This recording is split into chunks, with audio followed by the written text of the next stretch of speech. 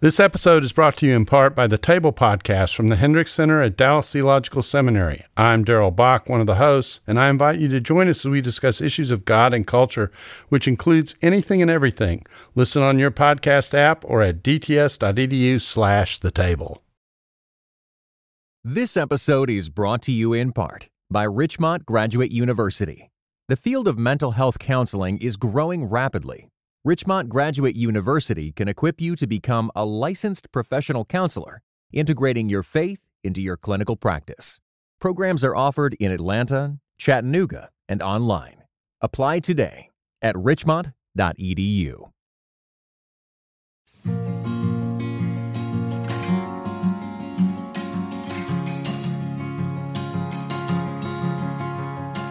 In this episode, I'm responding to a listener who asked me the question why I'm still a Baptist. And the question is there a set of reasons why I would be committed to the Baptist expression of the church and the Baptist tradition within the church? And I thought that was a good question. And the reason it's a good question is because I was somebody who was reared in a Baptist church, but someone who was reared in a Baptist church in a largely Roman Catholic community. And I had two sides of my family. One side of the family was evangelical, and the other side of the family was Roman Catholic. So I grew up with a deep appreciation of Roman Catholics. My mother's side of the family was Catholic, and really an important part of my life and of my development, as were the people in my community who were my Catholic friends and neighbors. And I was somebody who went through a time in late adolescence and the early years of college where I really tried to figure out where I was in terms of my identity within the church. And so I saw a lot of really ugly things that went on within Baptist churches. And so there was a time where I was, as I think many people do, searching for the place where I could get beyond all of that. And so I spent some time really looking into Presbyterianism and Catholicism and Methodism and Lutheranism and various other Christian denominations. And one of the things that I very quickly discovered was that there is no romantic way out from human depravity. That all of the churches and all of the communions are all made up of people who are sinners, and all are going to have tensions and problems and ridiculous things that go on. As a matter of fact, when one looks at the New Testament, one of the great blessings of the New Testament is the revelation that church life has always been filled with these sorts of divisions and struggles. I mean, right back to the church at Corinth, the churches in Galatia and Thessalonica and elsewhere. There's consistent rebuke that is coming to churches for the immorality or divisiveness or fighting or apathy. All of those things are present there, and they're present in every single communion. And so I work with people of all different traditions, kind of in concentric circles. So I work with people who are other evangelical Protestants in other denominations, Presbyterians and Lutherans and Bible church people and what have you. And then I work with, in a kind of a circle beyond that, with other Protestants along with Roman Catholics and Eastern Orthodox. And one of the things that I find is we all, when we're honest with one another, we all have problems.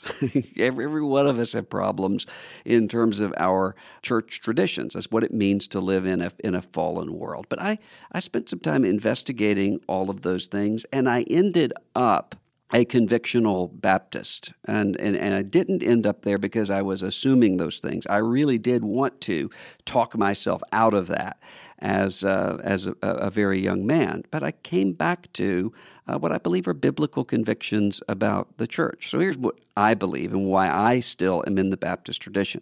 And that is in no way a castigation of people who are in other traditions and other communions. I think one of the reasons why God has allowed the church to have these different voices within different denominations is precisely because of the way that those emphases remind the rest of the body of Christ about certain essential points. Richard Mouw has a book coming out that I read in the galleys where he talks about different denominational traditions almost as monastic orders within the Roman Catholic Church. And what these monastic orders would do is each of them would have a particular area of emphasis that would carry that forward for the rest of the church. And the same tends to be true within our denominational life. So Lutherans have as Mouw put it, they've taken a monastic vow to remind the rest of the church that justification is through faith alone and not by the works of the law. Pentecostals have taken a monastic vow, in his view, to remind the rest of the church that the Holy Spirit is active and we should seek the power and the gifts of the Spirit. And the Presbyterian tradition has taken a monastic vow to remind the rest of the church of a rich and deep theological tradition. And the Baptist tradition has taken a monastic vow to really emphasize the necessity of personal regeneration and then how that plays out into a believer's church. And so that's where I have ended up. I believe that this is what the Bible teaches for a number of reasons. One of them because I think the Bible teaches that there is no church that cannot lose its lampstand.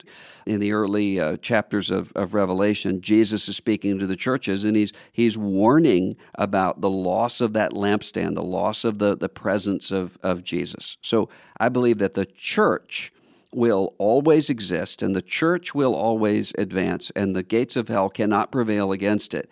But no particular church is guaranteed survival. And so I think that means a constant renewing of what it means to be biblical. So I'm Baptist ultimately because of implications of the gospel itself. That we, John 3, come into the kingdom of God, not nation by nation or family by family, tribe by tribe. We come into the kingdom of God person by person. Unless a man is born again, he cannot see the kingdom of God. That's essential to my understanding of what it means to be a Baptist, is the necessity of personal repentance and faith, the necessity of the regenerating power of the Holy Spirit upon the person. Now, there are all sorts of other evangelical Christian communions who believe that, but I'm a Baptist because of the way that I think that is applied to other doctrines. So, for instance, the nature of the church. What does it mean to be baptized into the body of Christ?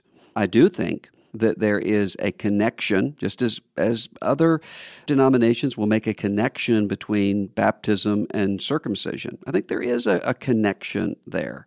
But the connection is not a baptism that comes upon everyone who is born into a Christian family in the way that I see it. I think instead the connection is everyone who is born into the people of God. And how are we born into the people of God? It is not, John chapter 1, by the will of the flesh, but by the power of the Spirit. We're born into the people of God as those who experience the regenerating power of the Holy Spirit. And so we mark out the boundaries of the church on the basis of who are the people who constitute those living stones, as Peter calls it, the ones who build up a temple of the Holy Spirit made of those whose hearts have been washed with the regenerating power of the Spirit of God. I think that definition of the church is biblical. It fits with the pattern of the early church, and it also is based on that understanding of the gospel. I think beyond that, the way that the church is run. So the New Testament talks about Ephesians chapter 1, for instance, Jesus as ruling over his church. He has put him as head over all things over his church, which is his body, the fullness of the one who is all in all, who fills all things. That is a picture of the church, which is why we have in the New Testament letters that are sometimes delivered to leaders within the church, Timothy, or Titus, for instance.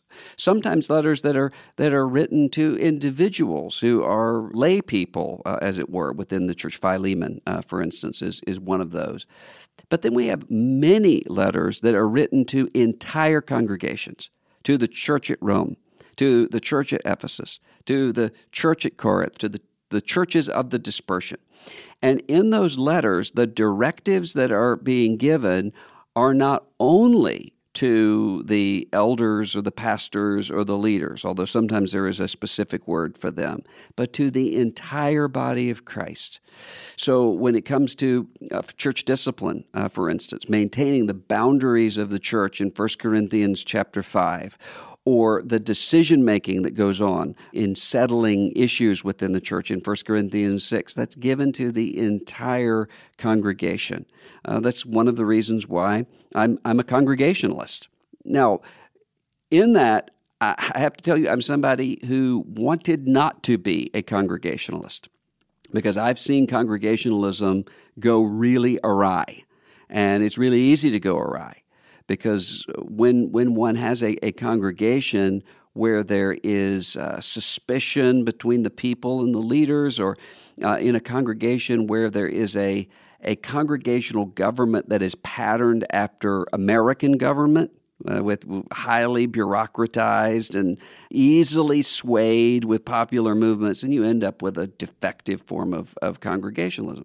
But I think the way that we avoid that is not by circumventing congregationalism.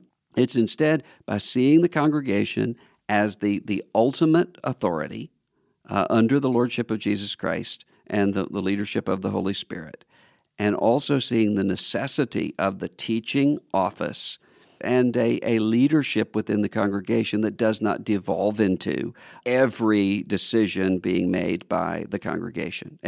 A congregation need not make every decision in order to govern the church.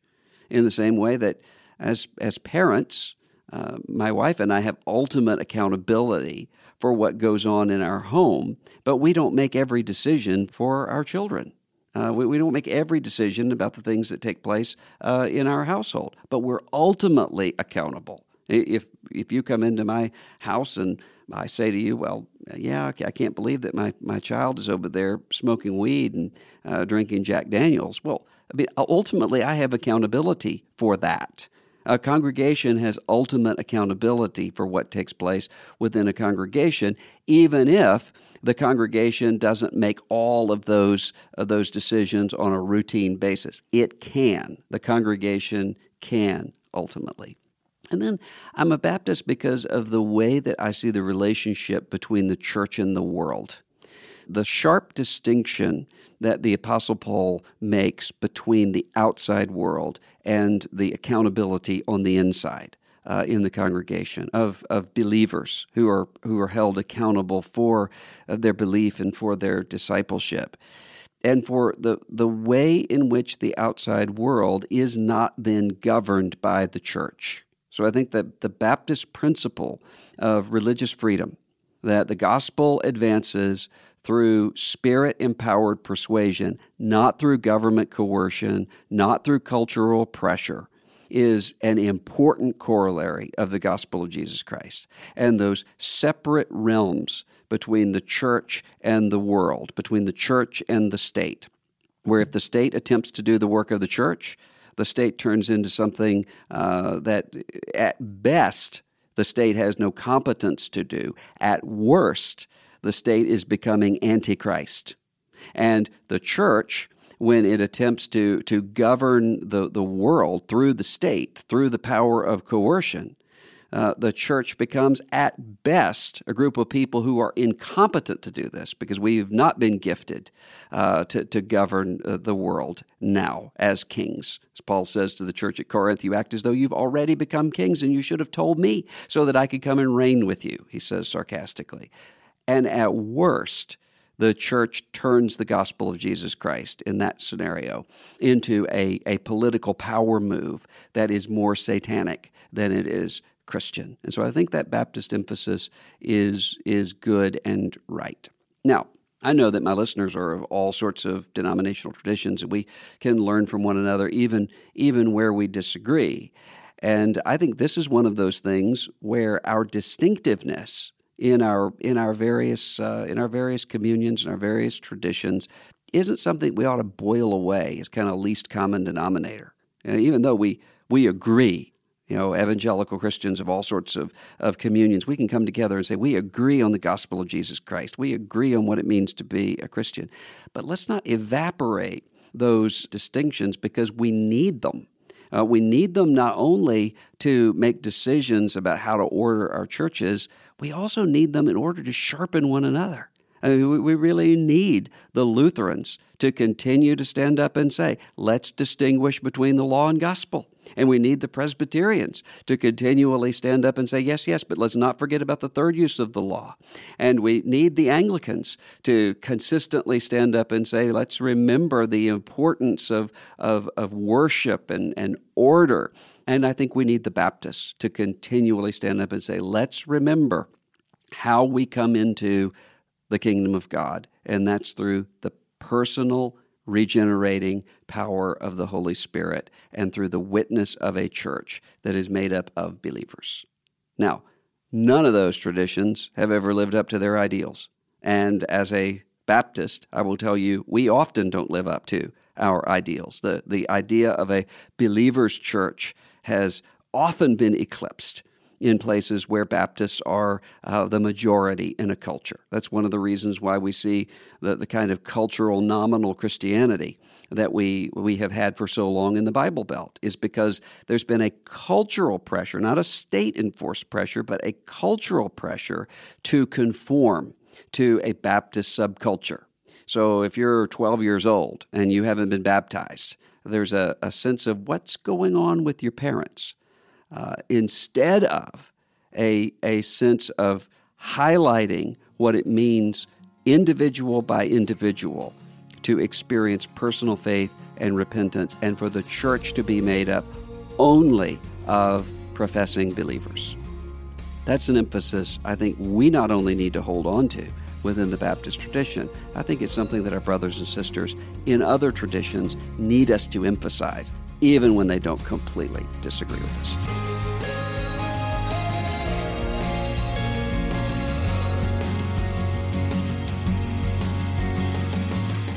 This is Russell Moore, and you're listening to Signposts.